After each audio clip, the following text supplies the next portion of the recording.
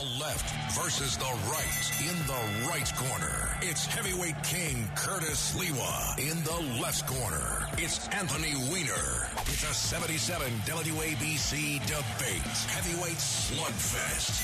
On New York's news and talk station, 77 WABC. Anthony Weiner, it threatened to rain today, but so far it's a gorgeous day to be walking around one day before the official start of spring. And what a week it's been with St. Patrick's Day up Fifth Avenue on Thursday, then Purim for all the kids and adults who wanted to run out there and dress up like guardian angels. And then you have St. Joseph's Day today, which is Workers of the World Unite, a Sicilian holiday, and then tomorrow, first day of spring, and then the continuation of Lent. All of this just within the past 4 days. And I don't know if your kids are like mine, but Jordan's on some spring break right now. And it's a constant it used to not be hard to figure out how to spend time when I was 10 years old. But for him, he requires a lot of programming. Let's just put it that way. And he's playing hockey 6 days a week. And this morning, usually I take him to hockey all the time. And there's a certain amount of beefing that goes on around that. I have to carry all his gear and everything else. But today, I wanted to prepare for the show, and so Huma agreed to take him. And I got to tell you, as much as I complain about it, I realize he's 10 years old. He still needs me a little bit. This is our little activity. And just as I was walking out the door, someone offered me some tickets to the Islander game. His mom and him went to the Islander game. I feel like I'm losing my last strain of, like, what is the thing? What is my little hook into the little fella? And now I'm even losing that. But there's a lot going on. I think, isn't March 21st the vernal equinox? Isn't it the exact same amount of daylight and night? Or, yes. or did Congress just change? No. Daylight savings time. The Senate voted majority. Something you almost never see now. Almost every senator voted for it to keep permanent daylight savings time. There's a push to do that. It benefits us here in the Northeast. The further west you go, the less advantageous. But polls have indicated Americans are not all that enamored with just having one, a daytime period in which you never have to turn the clocks ahead or behind all year long. They don't like that? I, for one, find these days forward back. It takes a week or two on either side to get Jordan back in his rhythm, to get me back on my rhythm. I just want to make sure I understand this. Are they staying on daylight or are they staying on standard with this new law? They want daylight standard time. So that means dead of winter, January, sun's going to come up at like 8:30 around here? Yes. Yeah. Wow. And worse as you go out west. So Indianapolis, it may come up 9:30. The further west you go. But you have daylight a lot earlier at night. You no longer have the loss of that 1 hour on that one day when more accidents occur because of fatigue and the body is out of whack and more people have mental health issues surrounding that day. So there are a lot of reasons both ways. Those that want to keep it the same way where you change up, once a year. You go ahead an hour, and then you in fall, and then you go back an hour in spring. I think I like that the better. Look, I don't like the changes in either direction. I find them to be disruptive. Everyone scratches their head and says, why are we doing this? It takes everyone a while to get used to it. As you mentioned, there's an increased instances of accidents, fatigue. Overnight workers have a tougher time. They lose an hour, then gain an hour. But I tell you, you pointed out an interesting thing that this passed unanimously. In fact, most things that pass Congress are unanimous. I didn't know that. Yeah, most of the stuff that happens is relatively non-controversial, making the trains run on time, ceremonial things. They're done by unanimous consent in some form or another. But rarely do you see one that has this type of implication for everyday Americans as this one. And what I surmised happened is, there's the majority party has traffic cops that make sure nothing makes it on the floor that doesn't have the consensus and doesn't need to have a big fight or doesn't need some political reason that why it shouldn't. What must have happened in this case is there were sufficient numbers of Democrats and Republicans who cared about doing away with Rubio on the Republican side. I think it's Murray of Washington on the Democratic side. And no one who really felt all that connected. So what does that tell you? That means there's probably no business that really cares that much one way or the other. Agriculture interests back in the day might have cared back when it was a lot more manual labor. Now they probably don't care as much. So once you reach a point where a couple of members of the House and the Senate, in this case the Senate, really care a lot about something, and there's no one pushing back on the other side, this is the way stuff happens. Now, that is the real exception on true policy things. If you're passing National Pickle Month, you'll be able to get consensus. If you're commending some sports team for winning something, you'll be able to get consensus. But on things like this, that every American literally and figuratively wakes up and says, wow, that changed my life by an hour each year, it is really unusual for that kind of thing to happen by consensus the way it did in Washington. But you see, with our kids, it impacts them because all across America, there are states who are deciding maybe we should be pushing up the time that a child needs to be in school by an hour, that it's too early for them to get in. And if, in fact, it stays darker longer during the morning hours, which is when you first go to school, it may impair them even more, getting a kid up when it's totally dark out. I know I used to have to do it to deliver the daily news at like 4 in the morning. Right. But I'll ask you this, though. I got to go take a look at what the legislation says. If the federal government has occupied this space, that means that the states are preempted from it. Up to now, Indiana has an exemption from the law that allows them to be split in the middle or for some way. So there are some exemptions that are written into law, but now that the Senate has occupied it, that probably means that the states are preempted. And by the way, you don't want the states having their own times. That would be crazy. You would have Connecticut, and then you have New Jersey doing something different. That wouldn't work. Well, I'm interested to see how this goes. Remember, the House hasn't passed it yet. Now the Senate has passed it. What might be happening is people are giving it a hard look, and the House may stop it. But I can't remember the last time something like this happened, that like every single human being in the United States of America is gonna have their lives changed. And I tell you what, we will see. I think Halloween time, it's going to be super dark out. It's going to be the middle of the night is that right, or am I doing that math right? Yeah, that's right. That was one of the reasons they had daylight savings. Yes. Was so that the kids can trick or treat with some reasonable sunlight outside, so that kind of thing. You gained an hour in the fall. Right, you lost an hour in the spring. Farmers are not going to be happy. So if you live in an agrarian society, you're not going to like this. But speaking of our children, my oldest son, Anthony, just got his senior ring yesterday at his high school, which means in just another few months he's going to be graduating. And he's like styling and profiling that senior ring everywhere. And we do our father and son podcast here at WABC because he interns here in the afternoons after school. It's now been renamed Anthony and Curtis. He's already using his muscle with Chad Lopez, our general manager. But and I was wondering, why did he keep flashing the ring to me? It showed it to me once and twice and 3 times.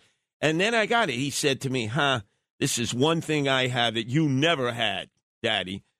I said, that's right, a senior ring. They kicked me out of high school, Brooklyn Prep. The Jesuits shined their boots on my backside before they gave out the senior rings. In the winter of my senior year, they kicked me to the curb. I never looked back.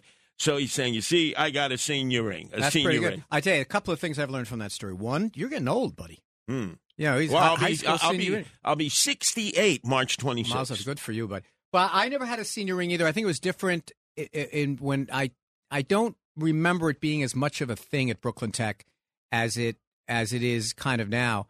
But I'll tell you a funny thing about, you've got that podcast. It's a great one. I encourage everyone to look for it on the Red Apple Media Podcast Network. My therapist said to me, I hear you on the radio. Have you thought about maybe going by your first name? Given your name is Weiner, given the problems that you've had, given how easy it is to joke about it. I said, there's already a Curtis and Anthony podcast. It's already taken. I can't get in there. But remember, growing up in Brooklyn, you weren't Anthony Weiner. For us, of the Italian Americans, Anthony 100%. Anthony Weiner. That's right. Anthony Weiner. Now, another dilemma. Give me some advice here. My son insists that as a graduation gift for high school, having gone all through the lockdown and pandemic and staying on top of his studies, he wants a brand new Dodge Charger. Brand new. He doesn't want, pre-owned, used, anything from a chop shop. He doesn't want an old relic Dodge Charger. He wants a brand new Dodge Charger. The price will knock your eyeballs out. With the price of gasoline approaching $5 a gallon, and he'll probably want high test, so that's even more, because it's a high-performance car. It's a muscle car.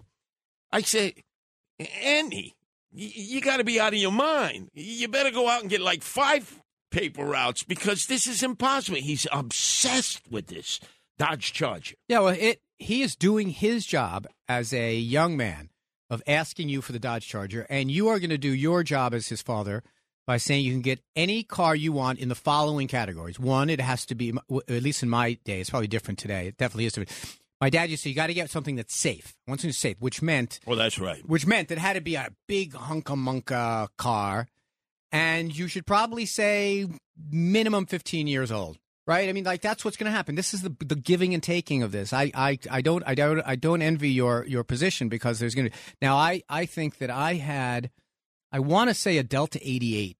Must have been in the early 80s. That was my first car, and then I had the hand-me-down car of our house. We had a Chevy Citation. Chevy Citation? It was one of those X cars. It's when U.S. manufacturers recognized, all right, the Japanese were making these high-quality Hondas. Hondas had overtaken everyone who was driving the Civic and the Accord.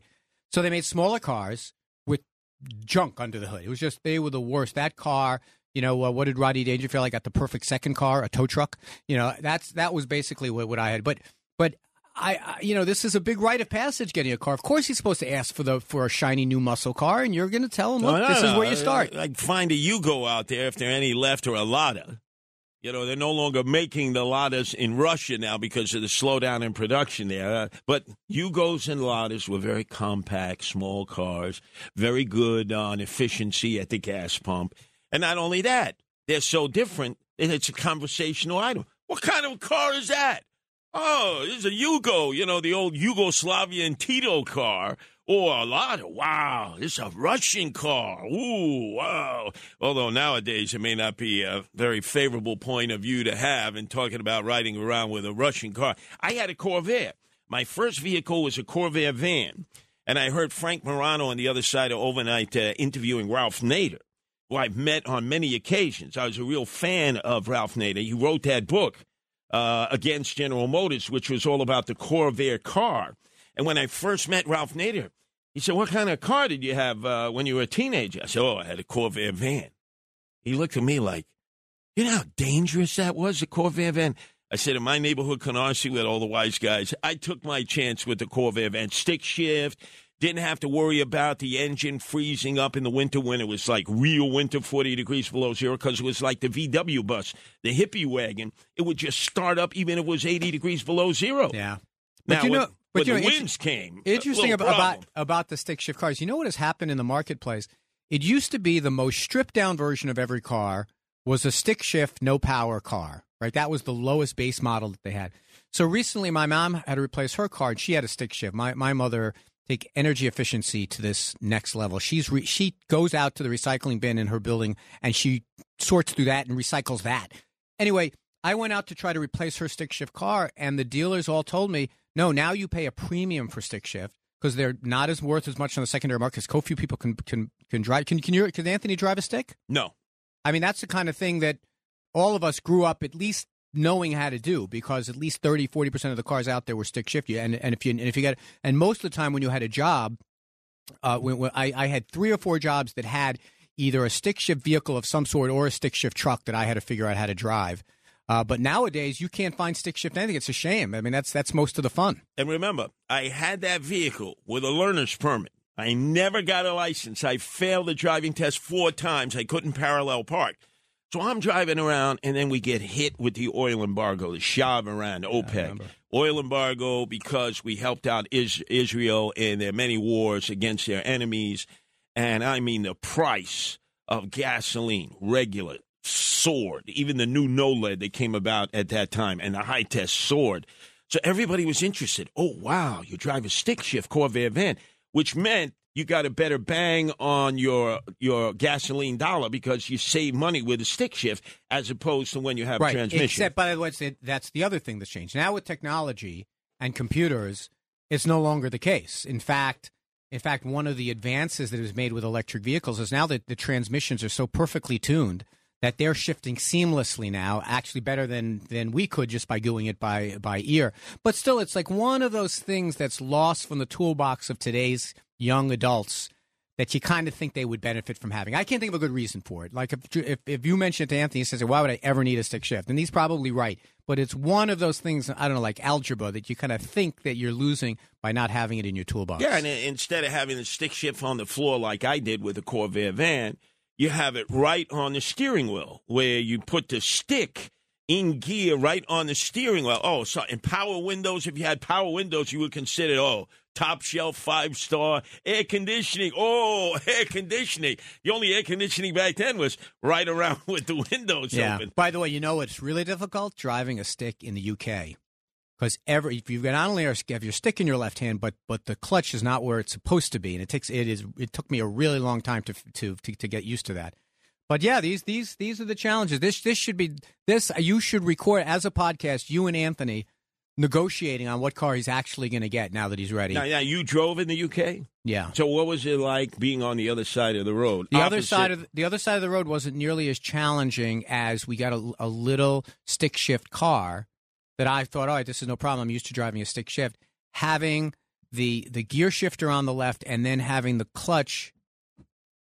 I want to say the clutch was on the other side, was not where it was supposed to be. Oh, so it was near on your right foot. I think it was. I think it's completely flipped. It's completely inverted. So that took me a little while. I mean, it took a little practice, but like I was about to say, I would pay cash money, and you don't have to when you get it from the Apple Podcast Network. I would pay cash money to listen to you guys negotiating, father to son, what vehicle he should get. Yeah, I'm going to put my money right now on saying he's not going to get a 2023 Charger in cherry red. I'm going to say that's not going to happen. No way. But this is a perfect lead-in to discussing gas prices in the Biden administration, the inflation that we're going through now, and then obviously how the President of the United States, Joe Biden, and Vice President Harris are dealing with the war in the Ukraine and the continued Russian onslaught, especially in the urban areas. Our number is 1-800-848-9222. That's 1-800-848-WABC. Appointment radio every Saturday. Anthony Weiner on the left. Yours truly, Curtis Sliwa on the right.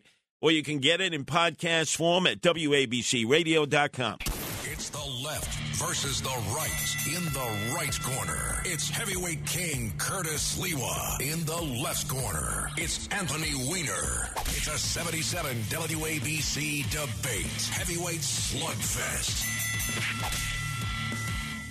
Still don't have a title for me in that bumper.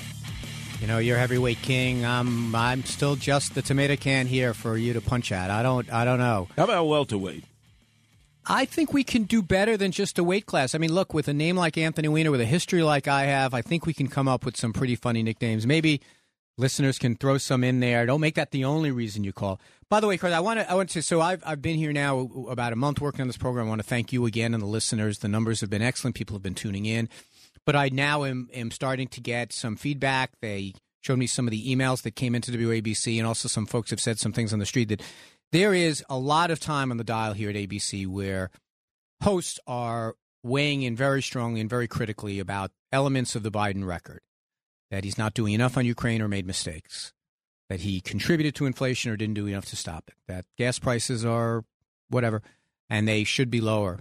Even the Hunter Biden laptop, you didn't add that. We can throw that in also. Yeah, we'll talk about that later. And some people have said to me, how come you and Curtis, how come you're not pushing back on some of those things? And to be honest with you, a lot of the time we've been talking about New York, local issues.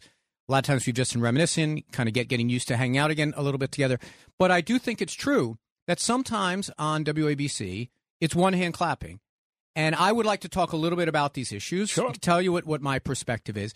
Here's what I will say, though. I'm not going to call anyone an idiot. I'm not going to say anyone's a fool. I'm not going to say that anyone's stupid. I'm not going to say that anyone is completely right or completely wrong. But I will say that the through line to these different things is what I've observed in government is that there are very few black and white issues, that there is so obviously a correct answer and so obviously an incorrect answer. I advocated for many, many years, and I still continue to, for single-payer health care because I believe it would be cheaper. I believe people like Medicare. I believe Medicare is a good model. We should replicate it. But that doesn't mean that I don't, that just this past couple of years, I don't acknowledge that for-profit health care probably made sure that these antidotes and these immunity treatments came about faster. Sure. So that's kind of what I want to have this conversation about. Now, and one thing I do want to also suggest is that if I make a mistake, or I get a fact wrong, I don't mind someone sending us a note. A couple of weeks ago, we had to do a couple of corrections. I don't mind doing that. But I think that after a week of people hearing that Biden's an idiot and he's a fool and that he's the reason we have these, I did want a chance just to go back and forth a little bit with you, talk about these issues a little bit. You laid them out very well. The rise in gas prices Inflation is through the roof. Ukraine is a complicated and tragic situation. Well, I think the one you feel the most is at the pump. Because even if you have a fuel-efficient car, you're driving down the highway or you're driving in your neighborhood and you see the prices just going up and up. So you see diesel's going up. You see the price of a regular gallon, high test going up. And so now all of a sudden you say, wow, when does it cap off? Because we're approaching $5 and change. And that's double what people were paying a year ago. So that's a real hurt on what some people live on, which is really they live from week to week, month to month. That's a big chunk of their income right there because a lot of people have to drive. Right. They have and no choice. But what is your perception of the critique of the Biden administration is on how they contributed to or have not done enough about high gas prices? What's your sense of what that argument is? Well, I believe in supply and demand. If you have an oversupply, the price plunges. We obviously have a demand that's going to go up now because the weather is getting warmer. We're getting out of the lockdown, the pandemic. People want to be footloose and fancy-free, do all the things they couldn't do in 2 years, which is mean they don't want to be mobile. And there's just not enough supply there. And now, with the war going on in the Ukraine and Russia being so important to the world's supply of petroleum, you can't all of a sudden discount that. They're like number 2 or number 3 in terms of the petroleum supply and natural gas supply in the world. You cut all of that off. Europe feels it first, but we definitely catch the blowback. And who do you blame? You blame the person who's in office. Okay, now that part, I did the last point that you made, I 100% agree with. If you're going to take credit and be popular when prices are low and when the economy is doing well, even if you had very little to do with it, that's fair game. That's politics. But in terms of the substance of what it is that the government can do to drive prices of a commodity up or down, they can't add to the supply except in nominal ways. For example, one way they can add the supply is say, all right, let's take federal lands and let people drill on those lands. The government does not do that drilling. They offer up leases to private companies that can then go and do it. We can do some things around tax policy. We have gas taxes at the pump. The thinking is that if we want to pay for mass transit, you have drivers who use the roads pay a little bit of a surcharge based on how much they're driving in order to support those things. Very good for New York City. Our buses, our trains, our roadways are all supported by the gas tax. Another thing that they might be able to do is they could theoretically go do drilling themselves, but right now, here's what the Biden administration has done. They have done nothing to reduce the supply of gas.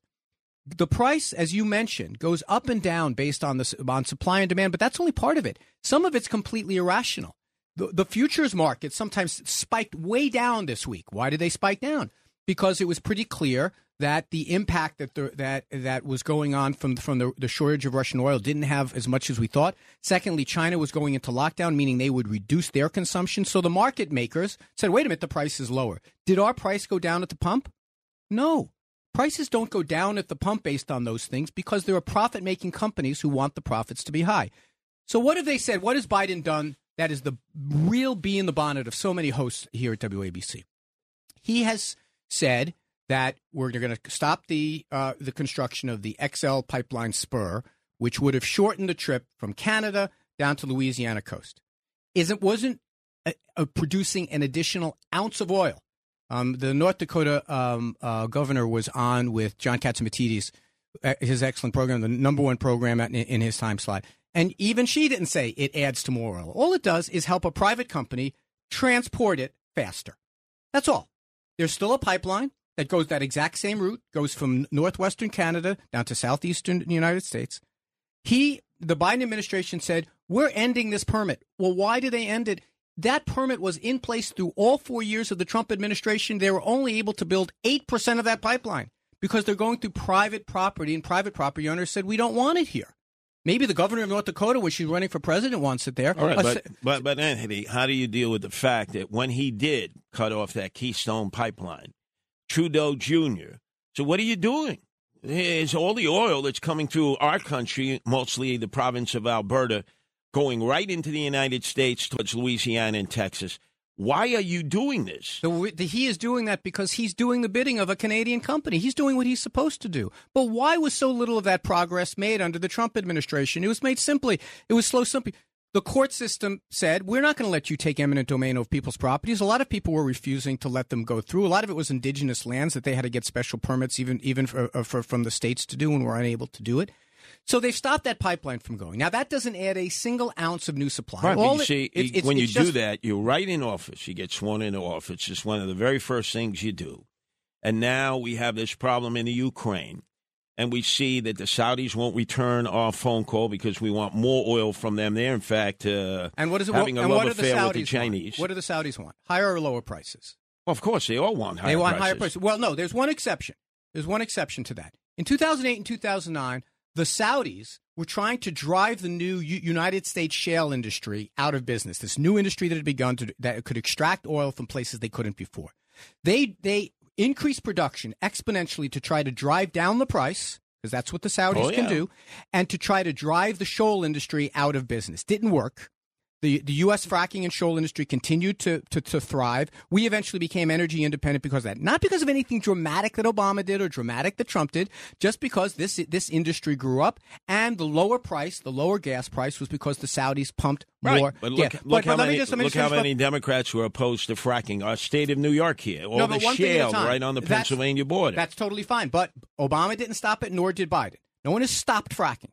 Okay, Cuomo stopped fracking. I'm not saying that some people are not opposed to fracking, and I have some problems with it. I'm just making the point, if we can return to it, that somehow Biden did something to raise the price of oil. You began with the absolutely correct premise. It is a market commodity in a free market economy that goes up and down based on things that have very little to do with government. And if supply and demand is really what you think is driving the price primarily, I just want to point out that nothing that Biden did. Now, there's one other thing that people point out on WABC radio, and that is that there's all these government leased lands that Biden doesn't want to expand the use of those leased lands for new permits to drill on. First of all, it's only 7% of all the oil drilled in the United States is on leased lands. These are lands owned by you and I, the taxpayer. And there are 9,000 permits that are currently outstanding that have not been tapped. I know, but even if tomorrow they started drilling, it's going to take a long time before that would ever get to market. Correct. But in the meantime, we're signing up to the Venezuelans. We want more of their oil. Saudi, we want more of their oil. And the Canadians are saying, wait a second, we got plenty of oil here. Between Mexico, Canada, and the United States, all three countries can be completely self-sufficient in terms of their energy need, in terms of petroleum products and natural gas. That's not the way prices work. And by the way, let's separate out petroleum products and natural gas. This is an oil issue right now. We have a surplus of natural gas. We export it. So LNG is not our issue. It's oil that goes to be made into gasoline. We were talking about gas prices. Yes, of course, we're constantly browbeating OPEC nations. We're constantly browbeating the Venezuelans. We're constantly browbeating anyone we can to increase production. Right, but if you're the Saudis. But hold on a second. Hold on. I just want to make sure we're sticking with the point that it is Biden that is somehow not done enough or done too much of the wrong things. Well, let's look at the Saudis. Up to now, all of those things I've talked about. He stopped permitting on leased lands. There's plenty of permits that haven't even been tapped. He stopped the XL pipeline, doesn't add a single ounce to the amount of supply, and it's for a private business that couldn't get it done privately. And so it's not that there's somehow the president has a way to turn on and off the supply. But let me just make one other final point about this. The Canadians, the Venezuelans, this all goes into the amount of net supply there is on the globe. Okay, if we take out the Russians from that mix, and they're about 7 to 10%, 7% at our end, they're more in Europe. The idea is to keep prices down. You increase supply, but none of the people that pump mind there being high prices. Understood, but look at the Saudis. You have them now all of a sudden rubbing footsies with the red Chinese, saying, you know something, it shouldn't be the dollar anymore that's the determiner of how much a price of petroleum product is. So where it says like $130 or $100, do it to the yuan, red Chinese yuan. And all of a sudden, we can't even talk to them because Biden is hell-bent on having an agreement with Iran. In fact, he's trying to get Iran to pump more oil. Hold on. Why would he want to turn off the Sunnis, who have been our allies in order to deal with our enemy just to get more oil and supposedly deter them from getting the nuclear weapon. Okay, there's a lot there. Well, how about we hold on? To begin with, that the Saudis want the yuan to be the world's reserve currency. Good luck with that.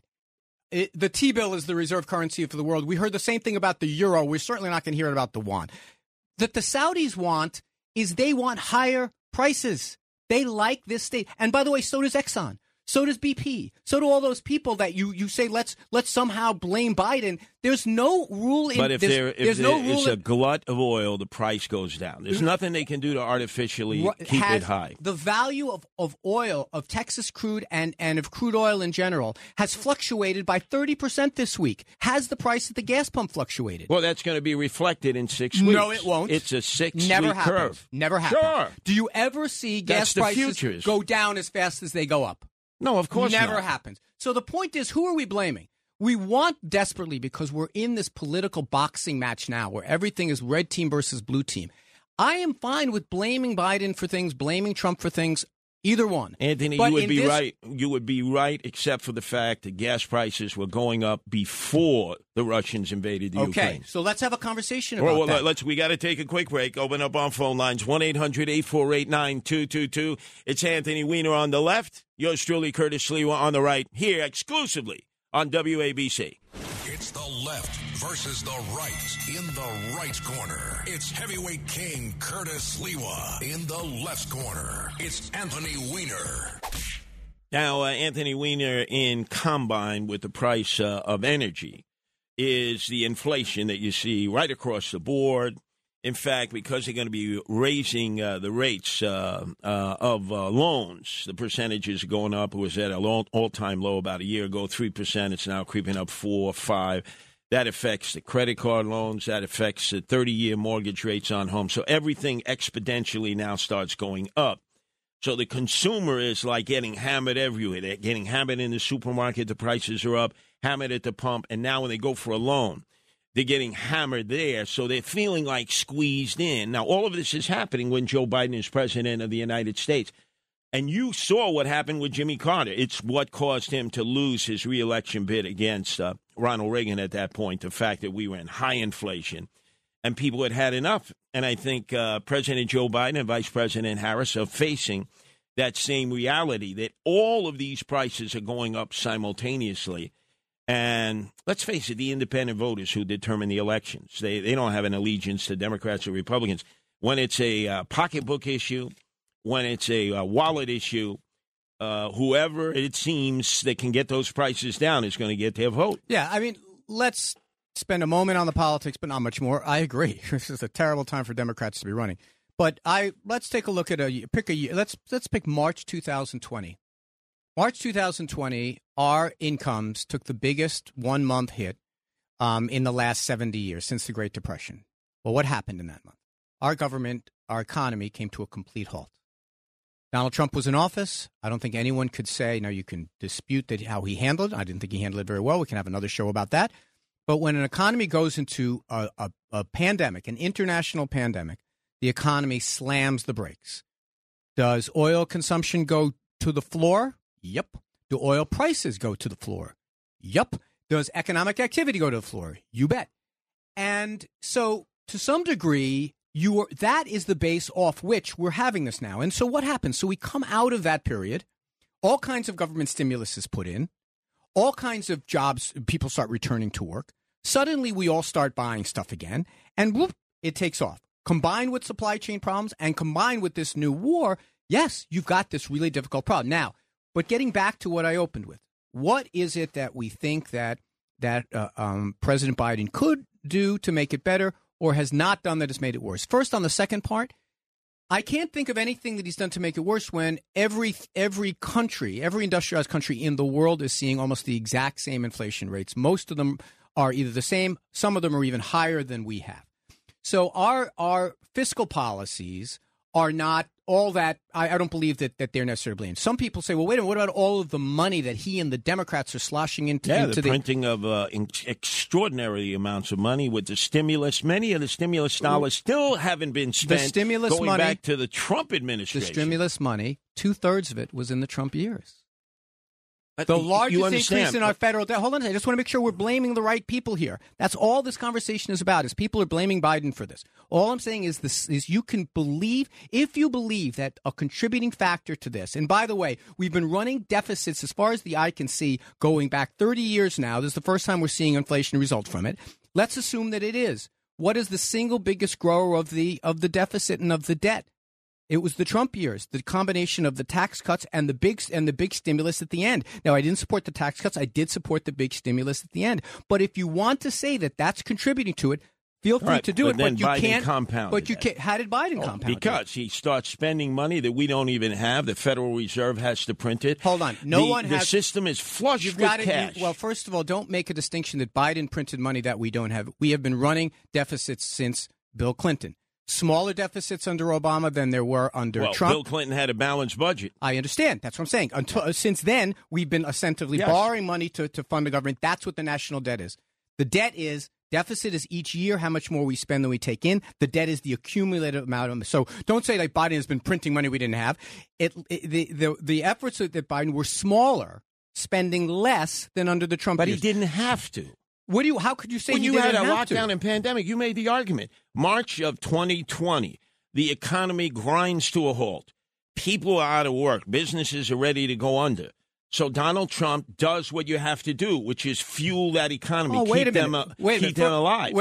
Okay, that's fine. Everybody agreed on. But wait a minute. In January of 2021, you forget where we were. We were by no means out of the woods on this thing. We had giant deficits here in New York City. That's part of what the money went to pay for. So we didn't have to slash cops and firefighters and teachers. To say that the crisis was over in January 2021 is rewriting history. But if you're going to look at it locally, look at the mayor at that time, Bill de Blasio. Did he do his part? No, he puts in a budget of $101 billion, larger than the budget of the state of Florida.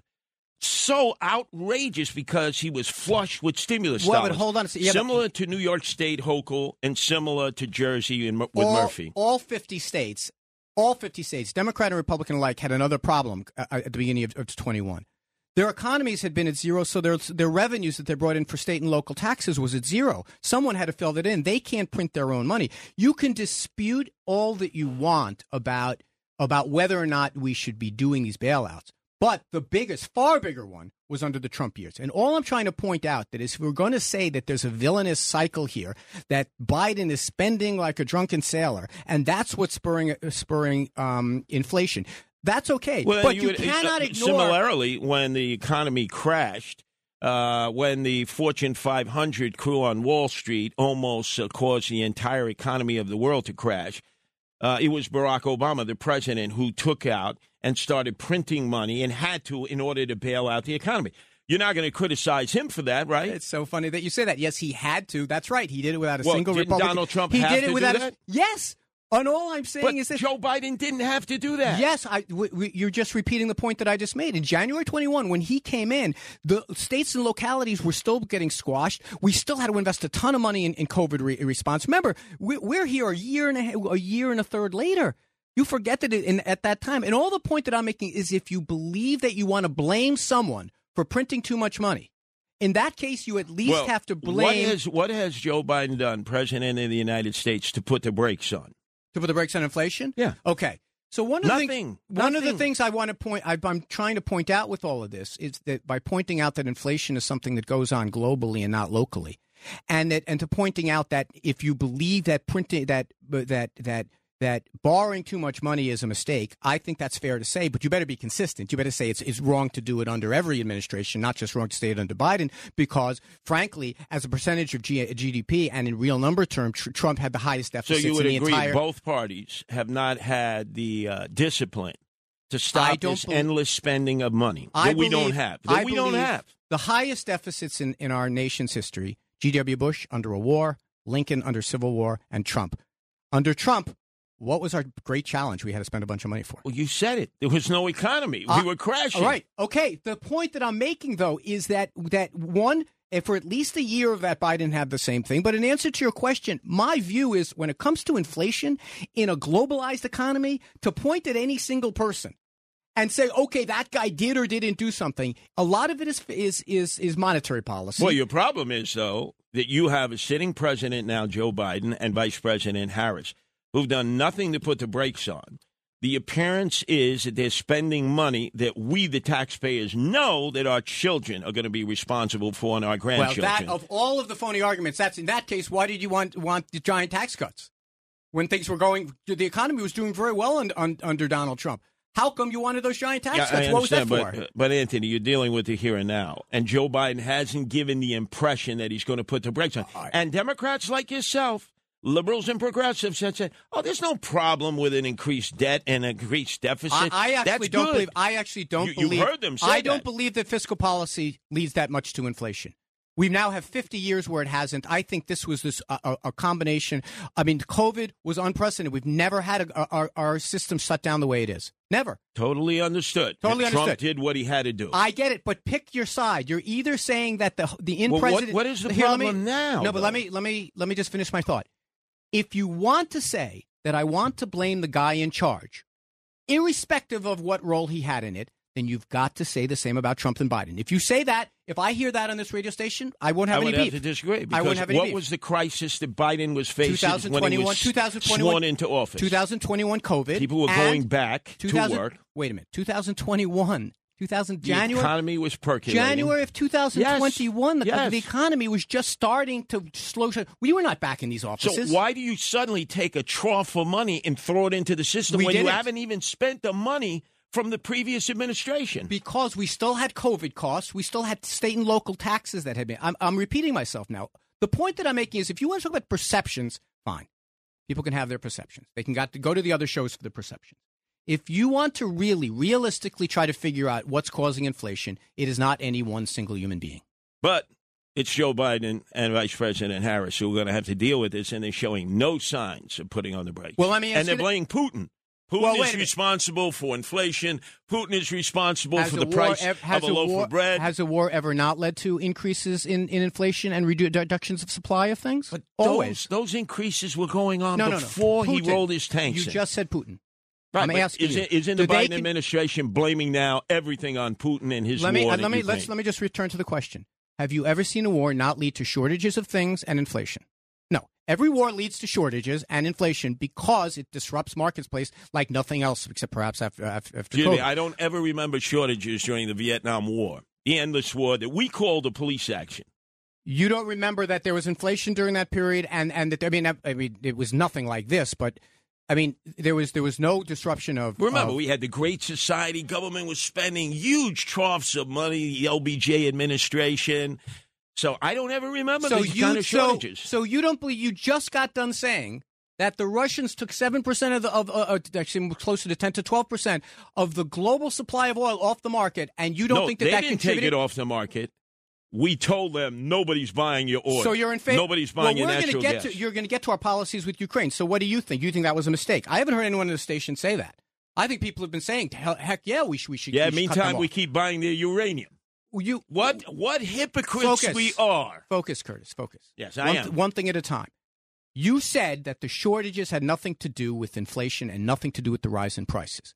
That the fact that the Russian oil was taken off and that we have a war going on has nothing to do with disrupting the government. We decided to do that. We led the world. The Europeans? Canada has oil. Mexico has oil. Venezuela has oil. So the Saudis have oil. You just got done saying that Iran has oil. And we're dealing with all of our adversaries in order to get the oil back up to where it needs to be. I don't want to backtrack to that. I covered that issue already. This one here in front of us. The Russians' oil is now, we're strangling them by strangling their petrodollars, which is what we should do. If you disagree, you're changing your position. We should do that, I'm just saying, if you're dealing with their energy, why are we still buying their uranium?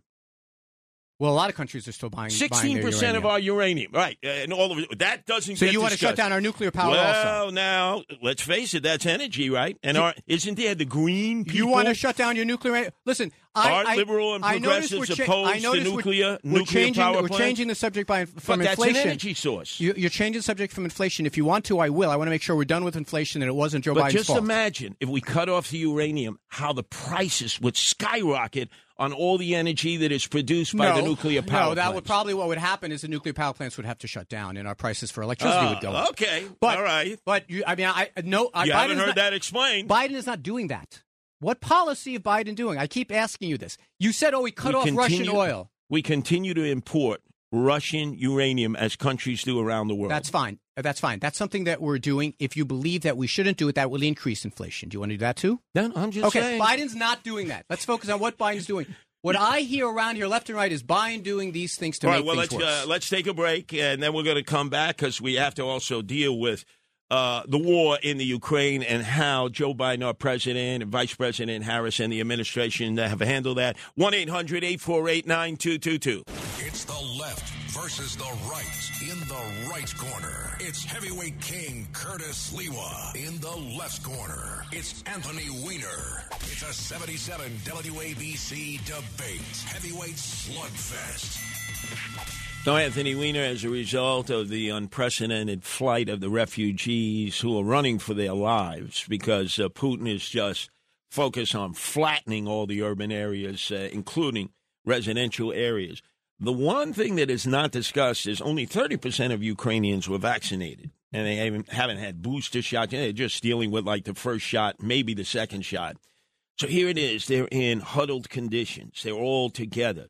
The spread of COVID now is massive. So when the refugees are stuck on those trains and they're coming to their new ports of call, whether it's Hungary, Romania, or Poland, which is accepting the most, they're bringing with them, in some instances, COVID.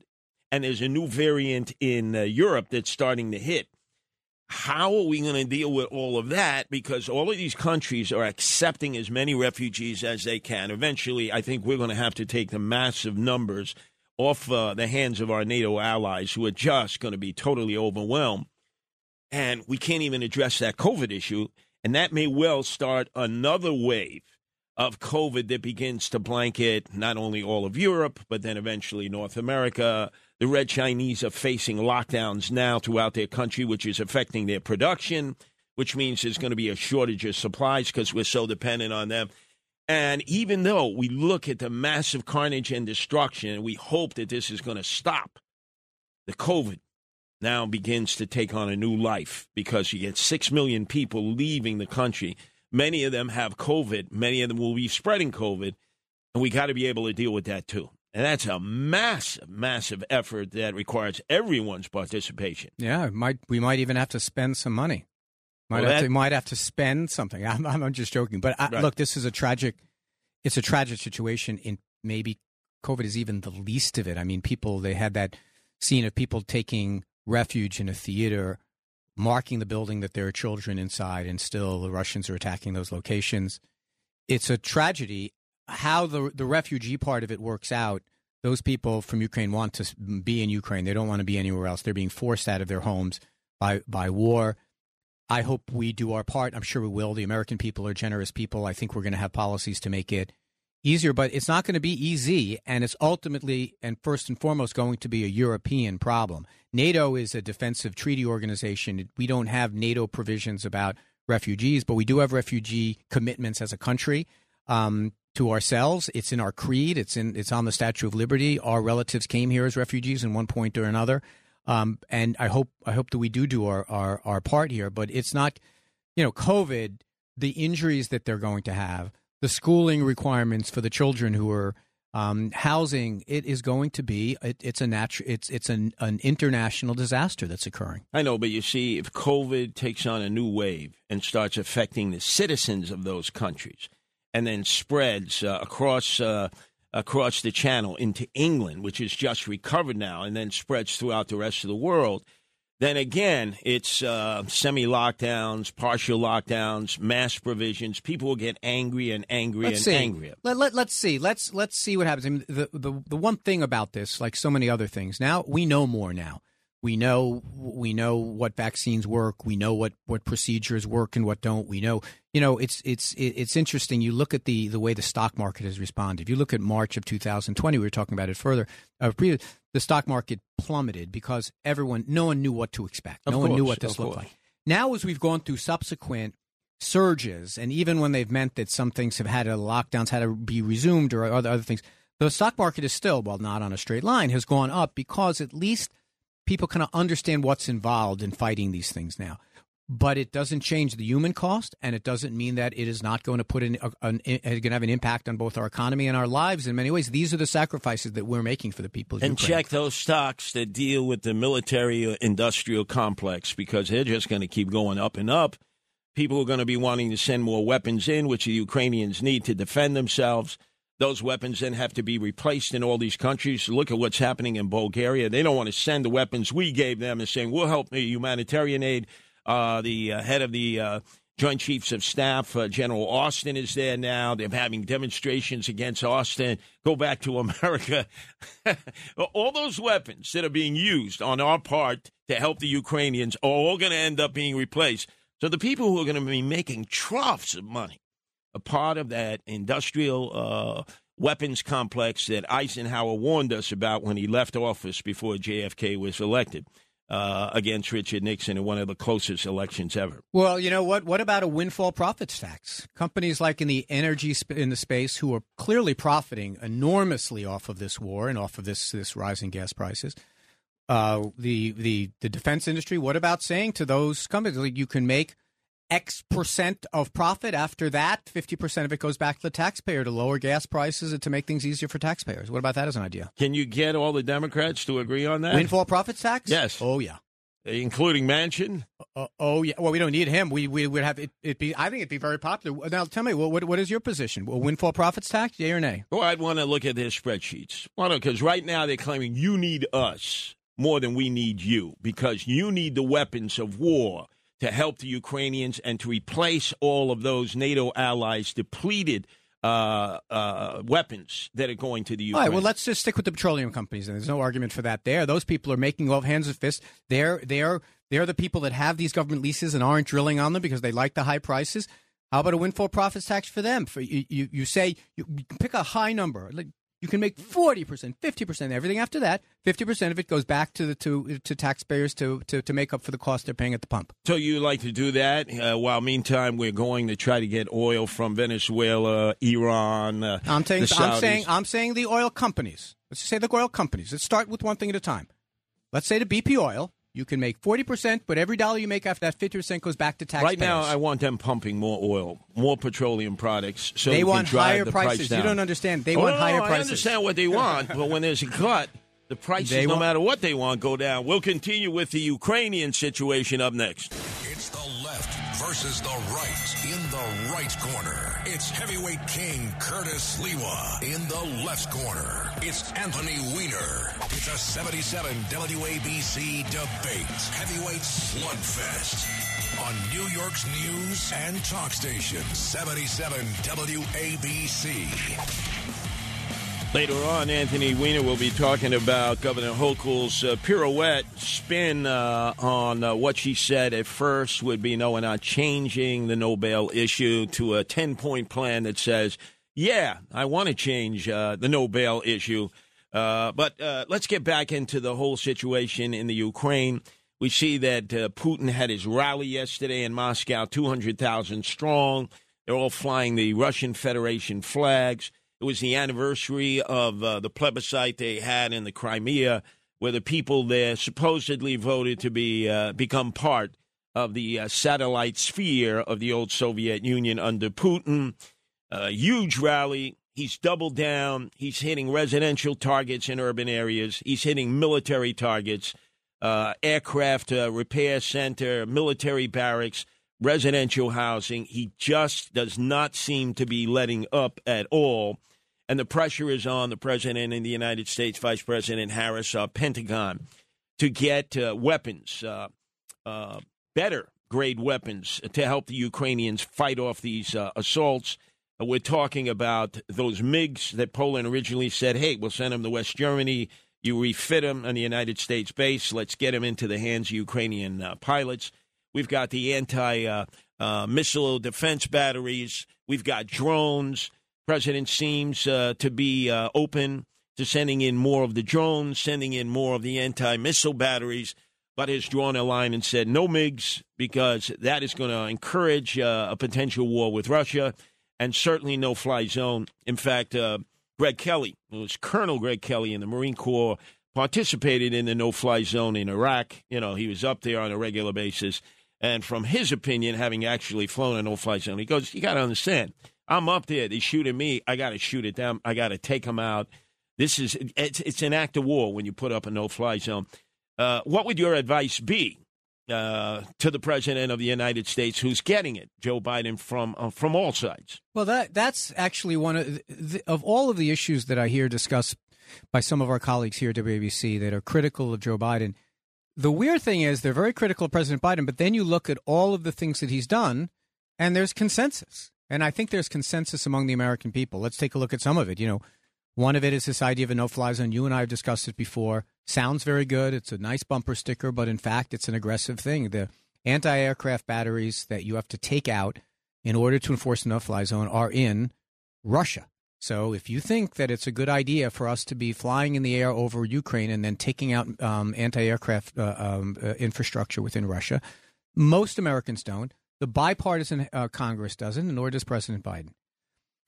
President Biden has organized NATO and organized the world in a way that has been more effective and arguably than any time since George H.W. Walker Bush organized the Gulf War.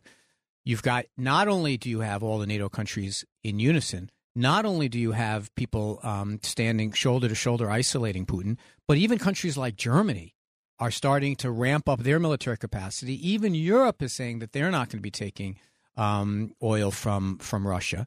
The sanctions regime that's been set up is as tough as it's ever been. It targets not only Russia, but targets the individual oligarchs. That has been working. And he has now created, President Biden and his team have created something that many on the right have been saying needed to be done for the longest time, to make it clear that it's the entire world against China and Russia, which is exactly where the line's. No footsie with Russia anymore. No, they attacked us in 2016 and got away with it. None of that anymore. So all of these things are things that all of the hosts and our colleagues here, including you, have said you support, and yet, no, we hate Biden. Look, I get it. We are, as I've said, we're a country that's very divided. We have our teams. We like Trump. We don't like Trump. We like Biden. We don't like Biden. But if you look at the policies that beneath this Ukraine effort, as tragic it has been, there is a lot of unanimity. Unanimity is too strong a word. A lot of majority support in this country across party lines that the things we're doing are the things we need to do. Are they tough? Are there hard decisions to make? Yes, but I think the Biden administration has done them right. The polls indicate that Americans want a no-fly zone. So in the words of Bill O'Reilly, who's heard on this station, he said, look, that ain't going to cut it. Greg Kelly, who served in the no-fly zone for the United States in Iraq, that's not going to cut it. People want us to send those retrofitted MiGs, those old MiGs. Bill Riley said they'll be shot right out of the sky. The Soviet Air Force and their missile batteries will shoot those MiGs right out of the sky. Why would we do that and then possibly want to escalate this?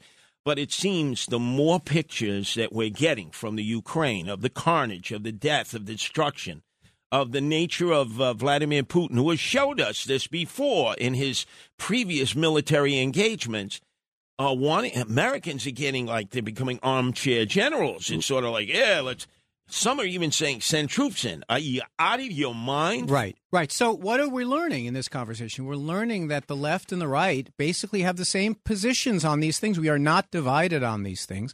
We don't think that the president is doing the wrong things. We think he's doing the right things. By the way, one brief moment of correction is Lieutenant Colonel Kelly. I mean, they're very, very, very, they're very jealous about protecting their ranks. Right. So I just want to make sure, which is nothing to sneeze at. But now this is the other difference is, I believe, even though I'm not a Trumper, that if Donald Trump were president at this point, if he had won re-election, this would not be happening with Vladimir Putin. There would be no invasion of the Ukraine. Absolutely not. One of the things I don't want to do in my time here is be constantly relitigating Trump. But I will say this. We were attacked in 2016, and Trump not only didn't do anything about it, but basically gave Putin a pass. So, we now know what happens when we get attacked by Putin. Trump did nothing. Not only did he do nothing, he was an apologist for it until about a month and a half ago. But I don't want to be a guy who's on the station constantly relitigating Trump any more than I want to relitigate Hillary Clinton. All that being said, we can try to argue what the counterfactual would be. Let me point out what is. We see that behind the kimchi curtain of North Korea, they're firing missiles off left, right, every which way. that had ceased to exist when Donald Trump went one-on-one and met with their totalitarian dictator.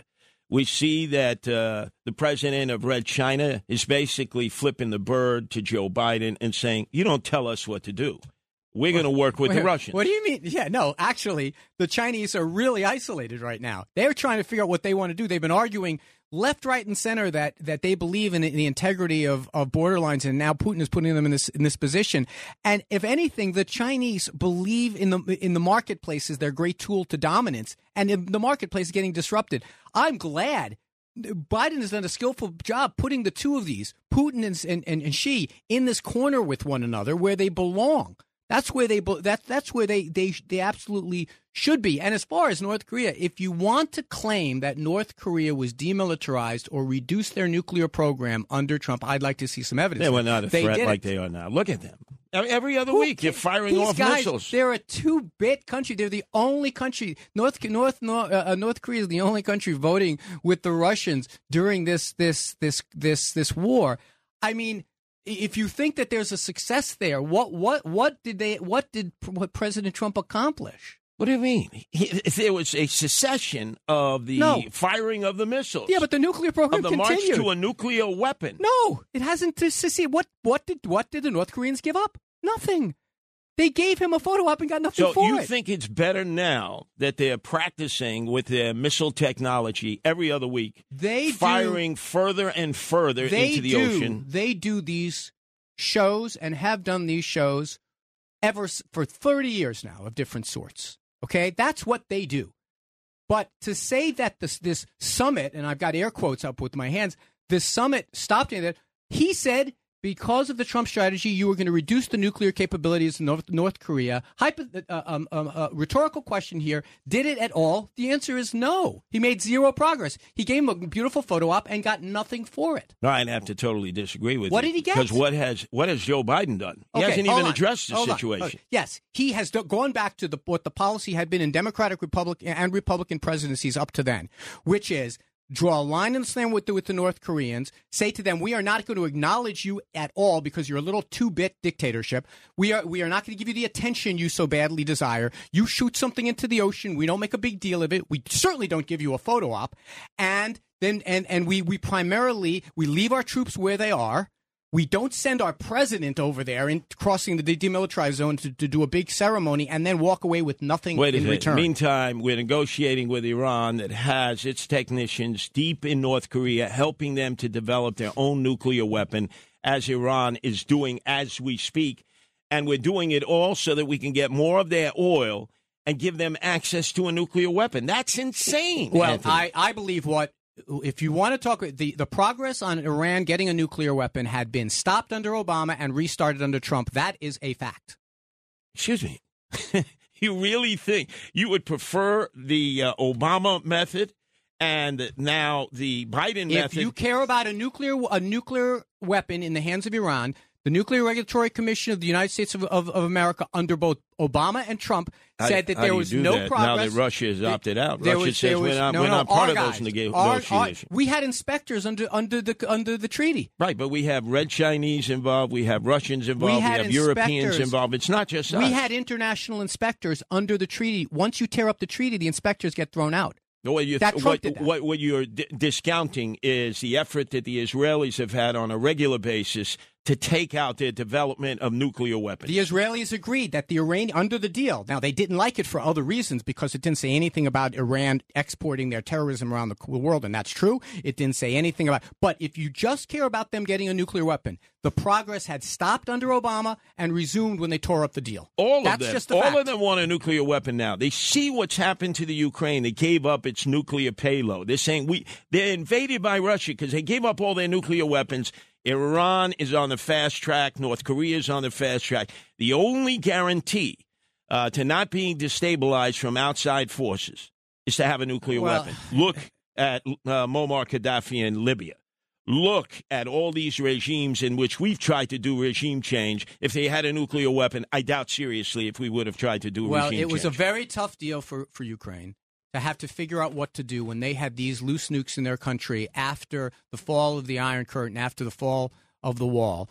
And after the dissolution of USSR, remember, they had these weapons, but they didn't have command and control over them. They just had a whole bunch of weapons lying in their country. And I think we did the right thing by basically giving them money to give up their weapons. Let's go to the phones if we can. Anthony, we've dominated the discussion. Let's try Maria, who's calling from Toms River. Thanks for joining us. Anthony Weiner on the left. Yours truly, Curtis Sliwa on the right here at WABC. Maria.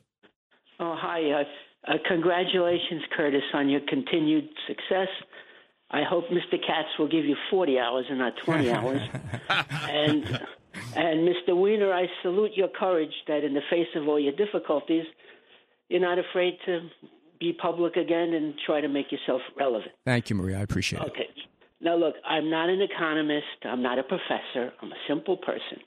All I know is that the day that Donald Trump left office, I was paying $2.20 a gallon for gas. There was no inflation. There was no war in Russia. The border was at least somewhat under control. He had scrapped that awful deal with Iran. The bad guys were afraid of us. And now, a month ago, before the war started in Ukraine, the gas was already up to $3.63. We had this ridiculous supply problem, which we didn't have under Trump. The inflation is out of control. And now the war started, and at that point, gas was $3.63 a gallon, and we had all these problems. And now Mr. Biden is very conveniently able to blame everything on Putin. It's all Putin's fault. It's all the war in Ukraine. And you're doing the same thing now. You're blaming everything on – he's blaming all these problems on Putin, and you're blaming all these problems on Mr. Trump. So in summation – You're very eloquent. You can talk till you're blue in your face. But people like me see what's happening, and hopefully, these crazy progressive Democrats are going to be consigned to the dustbin of history. That's the way I see it. Well, thank you, Maria. Let me just try a couple of things, and I appreciate the kind wish, and I appreciate the call because there is a timing there is something that happened in January of 2021. Gas prices were lower, primarily because a lot of things were depressed in price that were not being used because that we were still in the throes of COVID. The lockdowns were still going on. The economy had still not rebounded. People were not flying. People were not taking cruise ships. People were not taking automobiles. All of the things that lead to a spike in demand. That happened.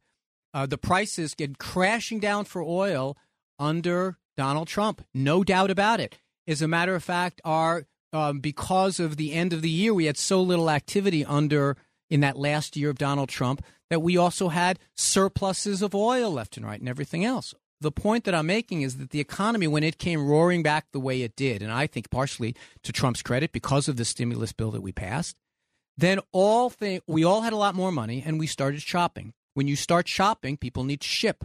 When you start shipping, people consume gas and oil.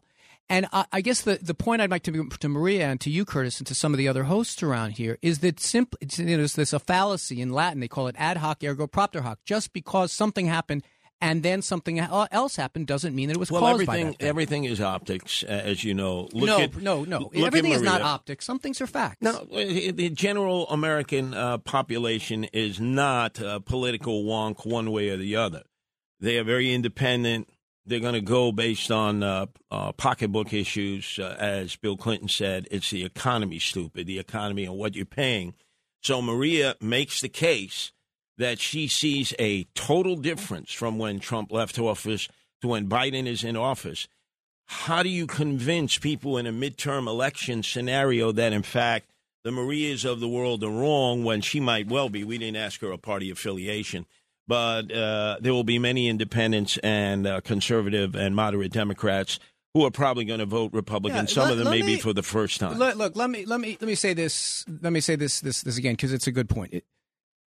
I could try to do what I think should be the pitch for why you should vote for Democrats. I'm a partisan Democrat, not as progressive as some of them, not as conservative as other ones.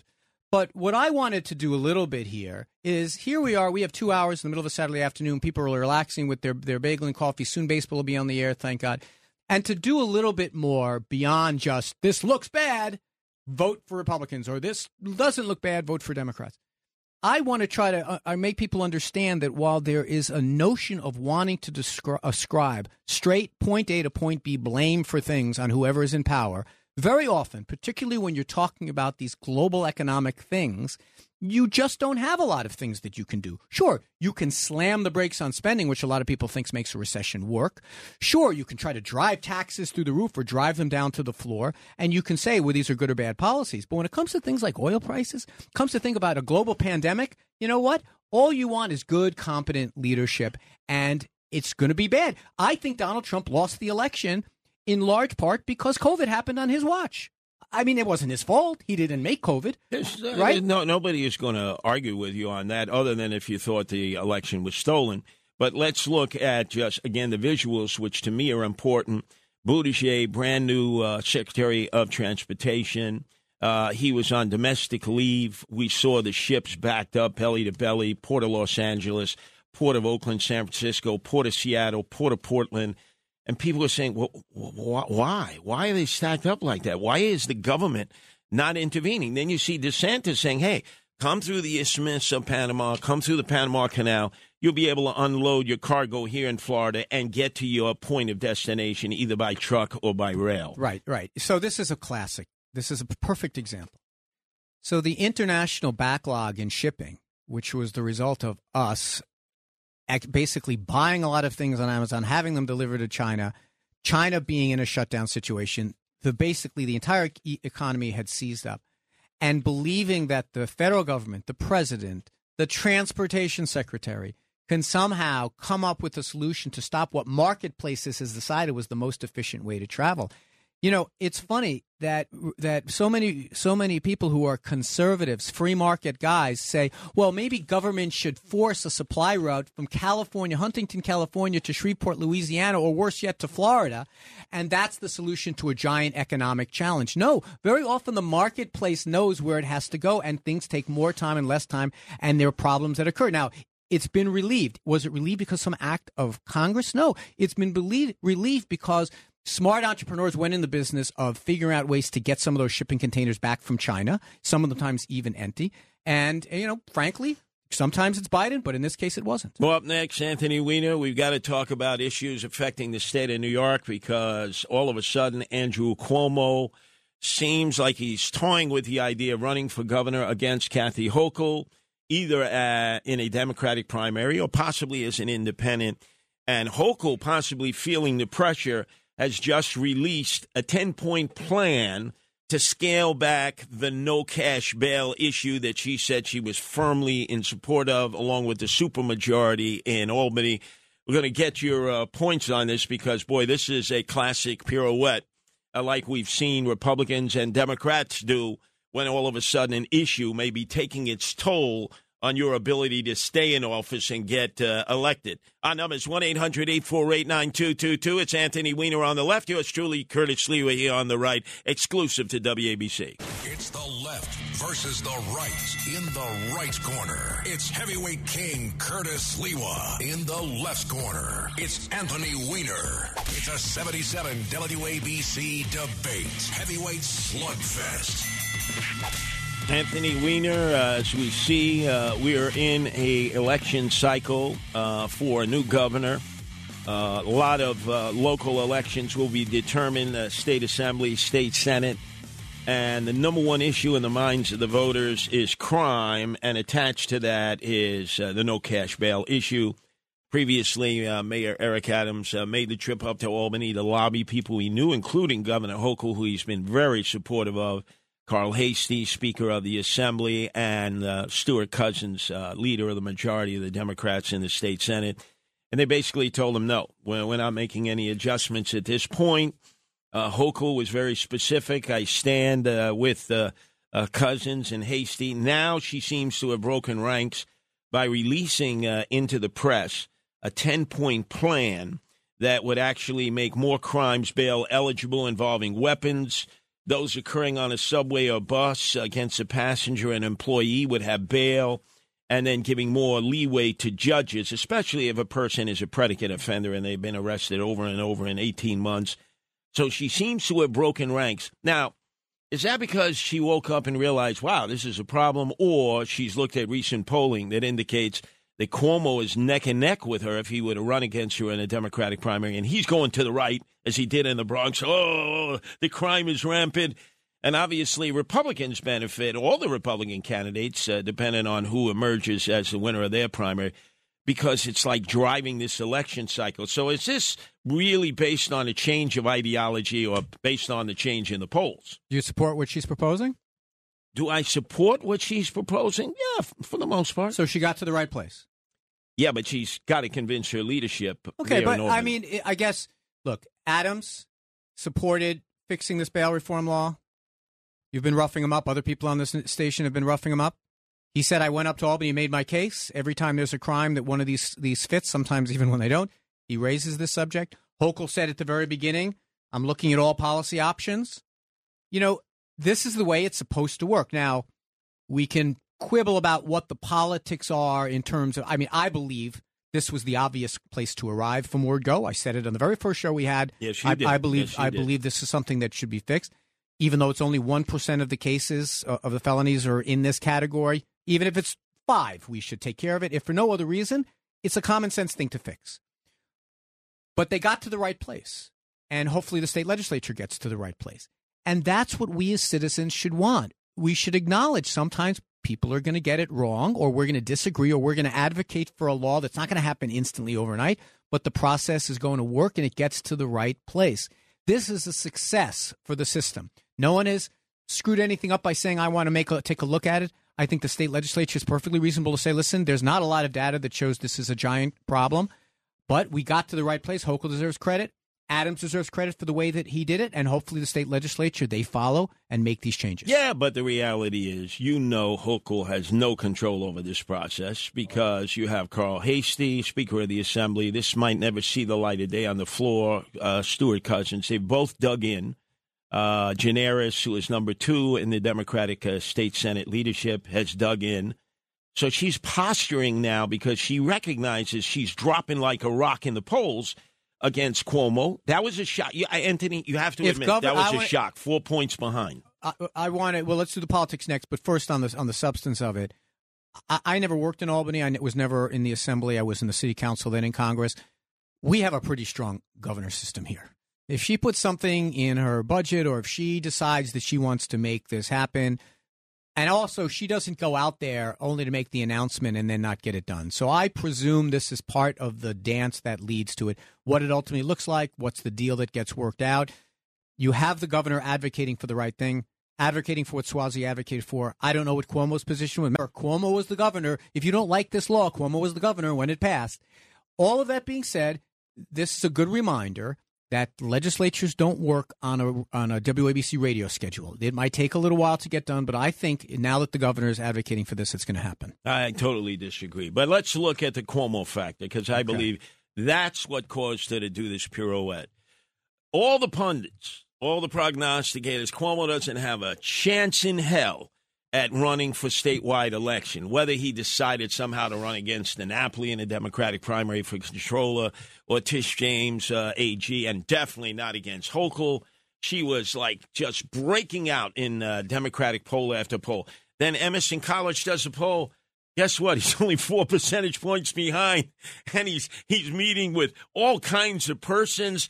He goes up, and it sort of proves what so many have said: politics make strange bedfellows.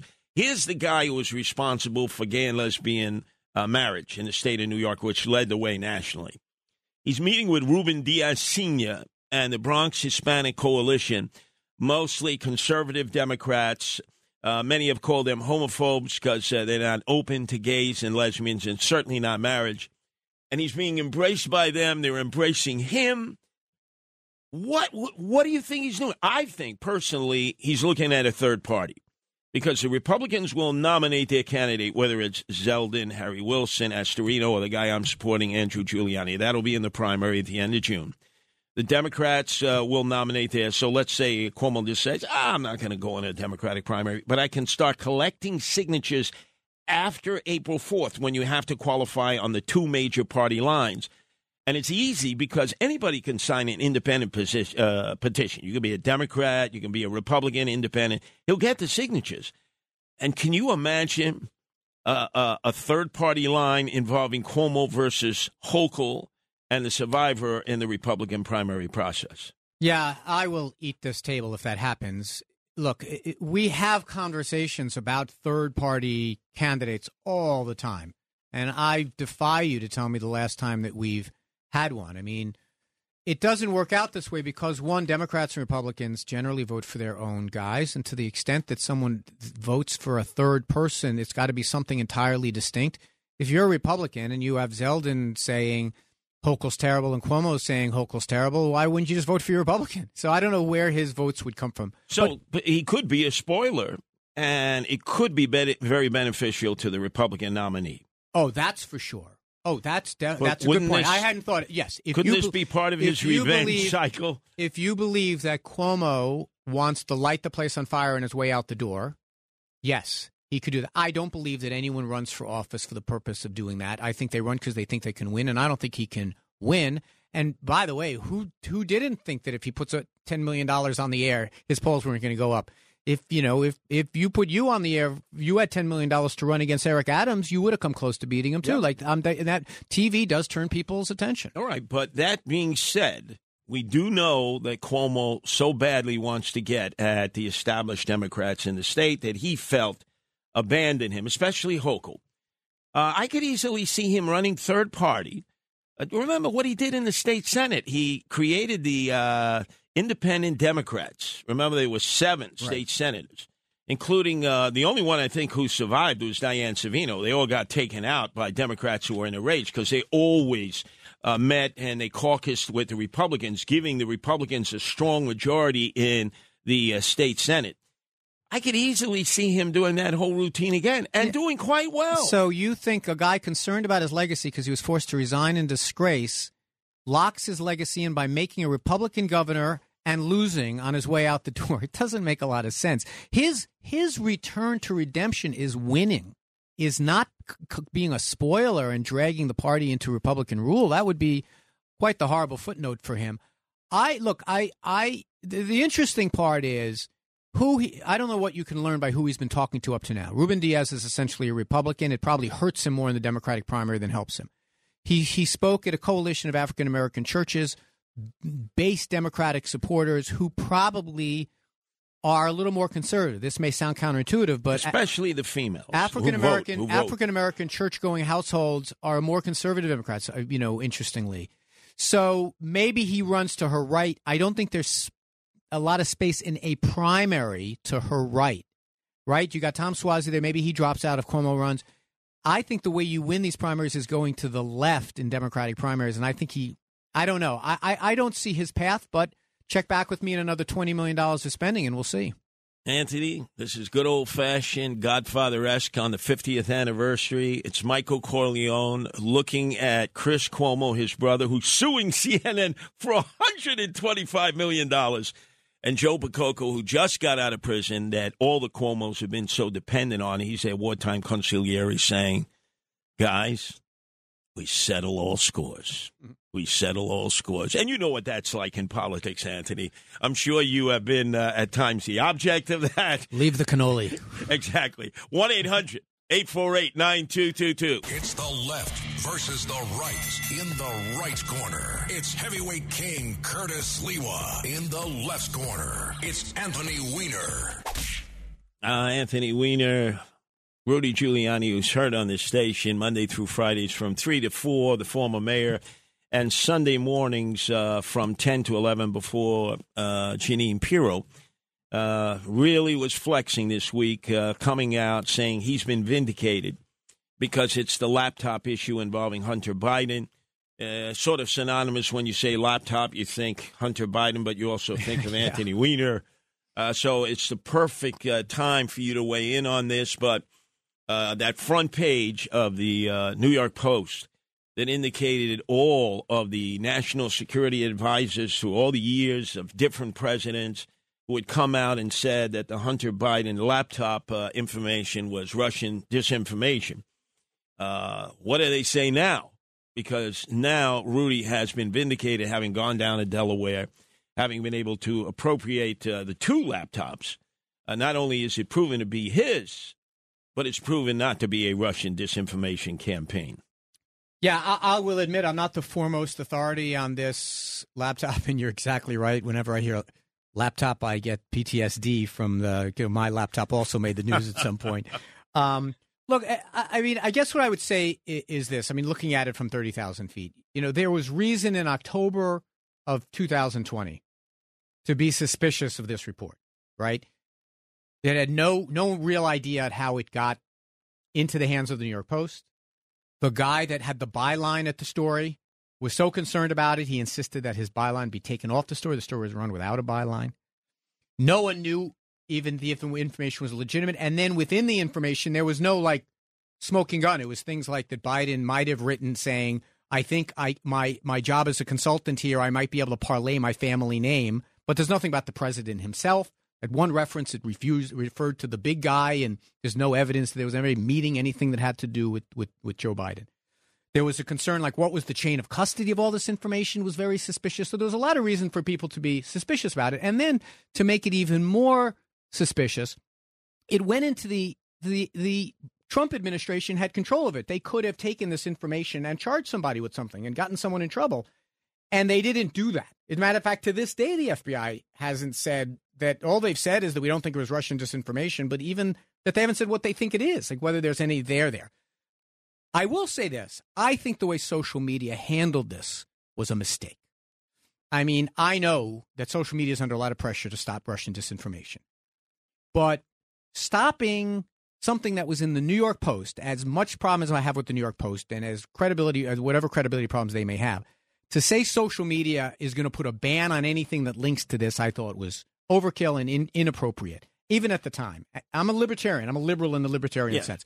But as far as what is the guts of what's there, it's a guy who has clear problems, okay? He may or may not have brought this into a laptop store and just left it there. It's communications. There's no doubt in my mind that one of the reasons that this guy made money as a consultant is he knew people, and people might have even thought that he was going to influence Biden. There was no evidence of that was ever produced during any of these hearings. There's no smoking gun, Hunter Biden, anything to do with Joe Biden.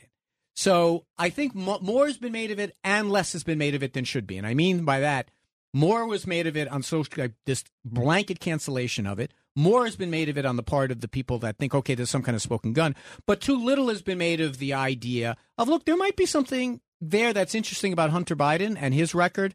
I have yet to see anyone point to anything where any of these documents say that Biden did anything. All these so-called experts who piled on to Rudy, who told the story right here at WABC on his show, how he and Bernie Kerik had gone down to the Fix-It shop. They had been left 2 laptop computers. They were given to Rudy. All the places he took it, the Delaware state authorities, the U.S. attorneys in Pittsburgh. He outlined everything he did. And time again, we heard experts, pundits come on and say he's just a stooge for Putin, for Russian disinformation, without ever once saying, wow, this is interesting. Hunter Biden himself has not denied that those are his laptops. Remember, all throughout this process. He ignored it, more or less. Right. He did not deny it. Figure, play out the clock. My father is well on his way to possibly becoming president of the United States. Just try to avoid it at all costs. I understand we're so close to the actual vote. But now that increasingly more and more the information is coming out, you would think these people owe an apology to Rudy Giuliani, calling him a Russian stooge. Okay, look, the Russian disinformation part was a conclusion that people jumped to based on how the sourcing of this whole thing, the whole story had a very weird feel to it, right? You had this guy in this Delaware shop who suddenly in October of 2020, talk about October surprises, October 2020 comes up and says, I have access to these documents. Oh, by the way, how did I get them? I didn't crack any code. I plugged a keyboard into the thing and just printed them out. Who this guy is, he didn't want to talk to anyone.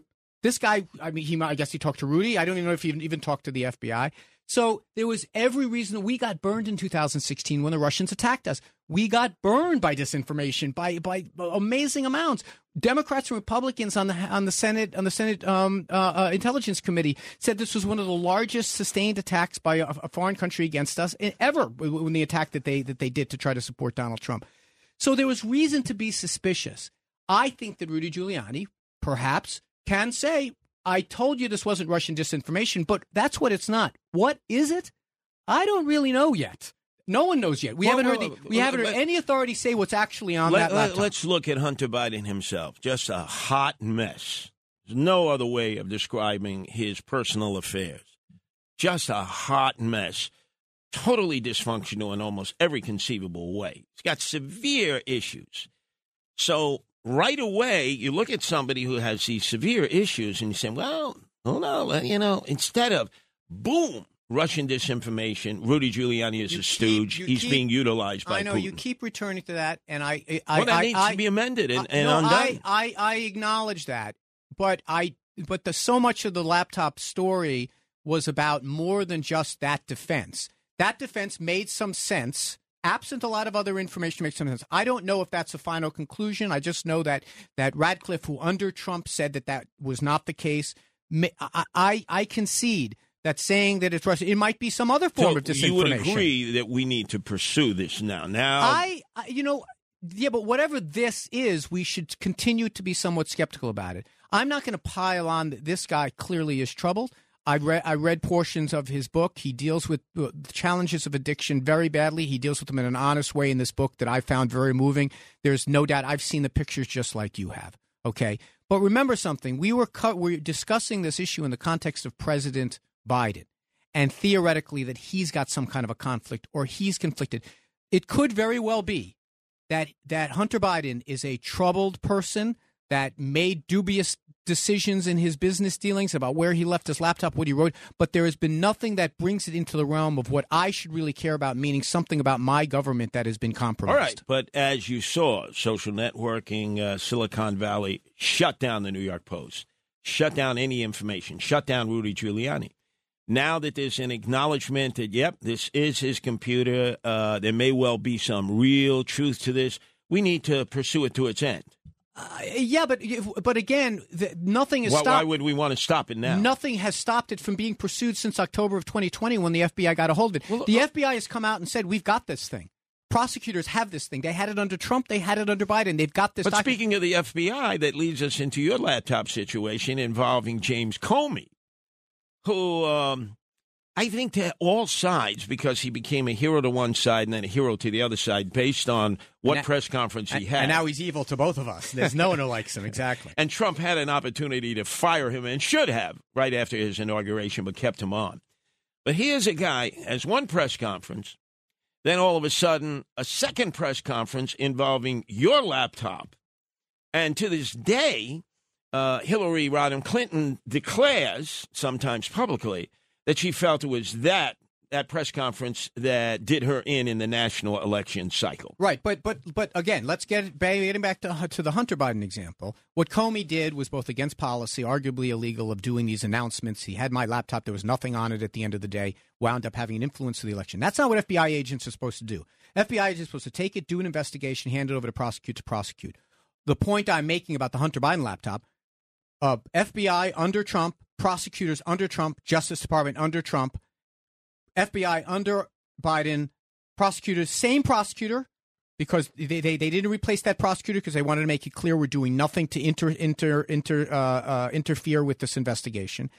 So now, okay, they've got the information. So you can do a victory dance saying it's not Russian disinformation. But look at yourself. You felt violated by that whole situation involving James Comey. You felt violated. I felt the United States of America was violated. Okay. Me personally, they had this information. The information was already in their possession. The FBI made a big deal of FBI agents are not supposed to announce decisions about prosecutors. That's not what FBI agents do. That's the job of prosecutors and the Justice Department. He violated his own rules. He violated his oath of office. The guy. If we're being fired for any reason but to protect Trump, I would say it was right for the guy to be fired. That's why he should have been fired. I know, but by them announcing publicly James Comey, Anthony Weiner's laptop, everybody just like the hairs in their nostrils stood up. Everybody wanted to know what the hell was going on. And Hillary, to this day, says, "Boy, that cost me the election." That was a violation of the oath of office that Comey took. Okay, now. But now we have Hunter Biden. Let's bring it back to Hunter. Right. So now the federal government, the prosecutors of the federal government, there's been some talk that he has a tax case emerging because he just paid a big amount back. Oh, God, I'm just saying, you can believe all of these things at once. One, not Russian disinformation. Two, actually his laptop. And three, nothing on it that affects us as citizens.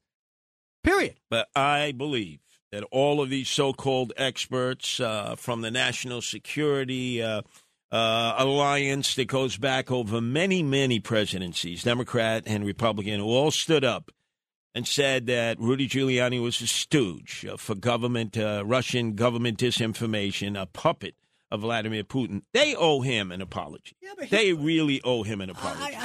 Okay, I don't. That's that. Okay, I mean, if it's not Russian disinformation, then it's not. But it also could not be what Rudy Giuliani is saying it is. Well, let's see. Well, we've got plenty of time here. Exactly. Let's see. We've got plenty of time. I mean, I don't want to. Rudy, I've spent a lot of time with him of late, reconnected with him as I spent a lot of time with him when he ran against Dinkins in 88 and obviously with 92 when he finally beat Dinkins. And because we're assisting his son to get the required number of signatures to qualify in a Republican primary against Zeldin, Harry Wilson, and also Rob Astorino. Should be a very interesting primary. But I can see he was really hurt by that. It's like, calling me a Russian stooge, a puppet of Vladimir Putin, all of these so-called experts, and now that it comes out, nothing. And, people make mistakes. I've made mistakes. You've made mistakes. We've had to apologize. You would think one of those people would say, we were wrong on that. We didn't call it right.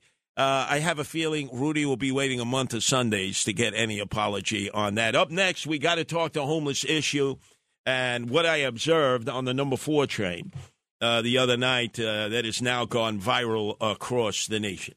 It's the left versus the right in the right corner. It's heavyweight king Curtis Sliwa in the left corner. It's Anthony Weiner. Anthony Weiner, probably the image that I most have of you over the years is in your New York Met garb, as you have today on Mets baseball, your hoodie. Is I oftentimes would spot you on a subway train like a normal passenger, having Metro carded your way in and taking the subway from place to place with your New York Mets cap. Proudly you were wearing that. You are an expert on the subways. Not a lot of people who have been elected in office or appointed to positions can say that because many of them just avoid having to do anything with the subways. We have a new program by Governor Hochul and Mayor Eric Adams to try to deal with the growing number of emotionally disturbed and homeless that are on the subways, who live in the system, who are a danger to themselves and everyone else, and the horrific rise in crime in the subways, upwards of just 100%, more of an increase just last week. What have you seen on your end? Because you're very cognizant and very cogent about changes and differences of what's taking place. Well, this is a good time. There used to be a thing they would say in New York or maybe everywhere. They say a Republican is a Democrat who's been a victim of crime. But there are some Republicans who really do know that crime is a very nuanced thing, particularly in the subways. And I just want to point out for our listeners an article in the U.S. Sun that the Sun, one of the largest online publications in the country, has a story about your work called The Ride of Despair inside the post-COVID crisis and how the guardian angels are confronting the gangs of mentally ill. You know better, arguably, than anyone in the city. And if I would have been elected mayor, I certainly would have appointed you to some position to help us with this. How complex it is, this notion of getting people off the subways. Recently, the Adams administration has dramatically increased the number of people that are getting tickets for taking up 2 seats, right? Because we see these people lying. Okay, that's nice. It's a nice press release. Today, as I was coming here, there was a crew of a sanitation worker, an MTA employee, and a police officer clearing out homeless encampments from inside the bus shelters on the M14 A and D bus that runs across town on 14th Street. But the problem is, once you move them, once you get them to not laying down, once you give them a ticket for urinating or whatever it is, What do you do with these human beings? And you're a good person to ask this because you're down there getting your fingernails dirty. When you move these folks and you help guide them off the subways, where do you take them to? You have to try to take them either to a hospital, a mental health facility, or a shelter, particularly if they're riding the subways all night long. They're in danger then. Out of all the circumstances we ran across on the very train that I started our subway patrols on in February of 1979, the number 4 train, I took this reporter and photographer with a Guardian Angel Patrol just from 125th Street, Harlem, up to Fordham Road, where I started it all, just back and forth. And all we did was ride the trains and walk up and down the trains because the police, they don't do that. They stay on platforms. And we just ran across situation after situation, homeless, people with drug issues, alcohol issues, emotionally disturbed. And then one entity that would make anybody cry. We came across an elderly woman who was from Atlanta. Her name was Mary Reeves. She had gone to Emory College. She was a teacher at Emory also, became a lawyer, well-spoken, knowledgeable, was quoting all kinds of information. I was stunned. And she had been rendered homeless in New York City. While on the train, the number 4 train, all her ID was stolen. All her money was stolen. Her personal valuables were stolen. So, naturally, we bring her to the transit police at 125th Street. They were the only ones wanting to respond to her plight, but they had no remedy for her. So I said, well, I'll do what we always do, the Guardian Angels. We'll bring her directly to a shelter and get her in there for the night, if nothing more. Because if she stays on this train, more harm is going to come her way. It's just, you can't have a 74-year-old woman on the train. And apparently had just had COVID. So you saw where the intravenous had been put into her wrist. You still had the bandages on the wrist. They had just released her from the hospital. She had nowhere to go. So we brought her to a shelter over on 33rd Street behind Norman Thomas High School on Park Avenue. And, we brought her in. They didn't want to take her because at first, well, how do we know who she is, Curtis? I said, come on, guys, gals. 74 years old. She's from Atlanta. Listen to her accent. She's no threat to anybody. Of course, there's no way of identifying her. You got to accept that her name is Mary Reeves. Unfortunately, what's happened is they really didn't want to deal with her. So I think in order to placate me and the Guardian Angels and the fact that we had the photographer and the reporter from the Sun, they accepted her. And then halfway through the morning, they discharged her. She went out the emergency exit. So when I went back and spoke to the director, I said, this woman was barely able to get up. I can't imagine her getting up and walking out the door, knowing where the emergency door exit was. I said, I get a sense you really didn't want to process her to begin with because you didn't have all the information that obviously Department of Homeless Services would demand of you. But as you know, Anthony, New York City is unique. A person who is in need of shelter must be given shelter. It's a federal judge had made that decision years and years ago. And I was just crestfallen. So we spent the time trying to find her in the system. If anybody runs across this woman, her name is Mary Reeves. She has a Southern accent. She's from Atlanta, Georgia. One of the nicest people you'd ever want to meet. And I know where she is, Anthony, because my mother was at the same point, although never homeless. I want to join my mother and father in heaven. I want to join my older sister in heaven. I'm ready to go, Curtis. And I said, no, Mary, you're not ready to go. You're in control of your mental faculties, your physical faculties. We got to help you here. And this is what has to happen, not just for Mary, because she's so different than the normal kind of homeless person that I'll run across with the Guardian Angels, but it's the humanitarian thing to do. I mean, two things jump out of the story, and everyone should go take a look at it. It's the-sun.com. It's in today's paper. Two things jumped out. One is your notion that these people are unsafe on the subway themselves. For a brief moment in our New York civic life, we had this terror that someone was out there killing homeless people. Yes. Turns out who was killing them? Another homeless person. And the other thing is, and you pointed up with your story, you can take someone to a place that they can sleep, but if they don't want to stay, there's not a lot you can do to force them. Well, we've got to do a much better job because these are lost souls. Many of them not in control of their mental or physical faculties. We have to do a much better job. And as you mentioned, I would put aside whatever differences I had with Eric Adams during that campaign and offer my services voluntarily, not as a consultant. I don't want to get paid. But I think I know where to go, where to find these people and how to get them some help. Thanks for bringing that to everyone's attention. Well, thank you, man, for the service that you do to our city. We appreciate it.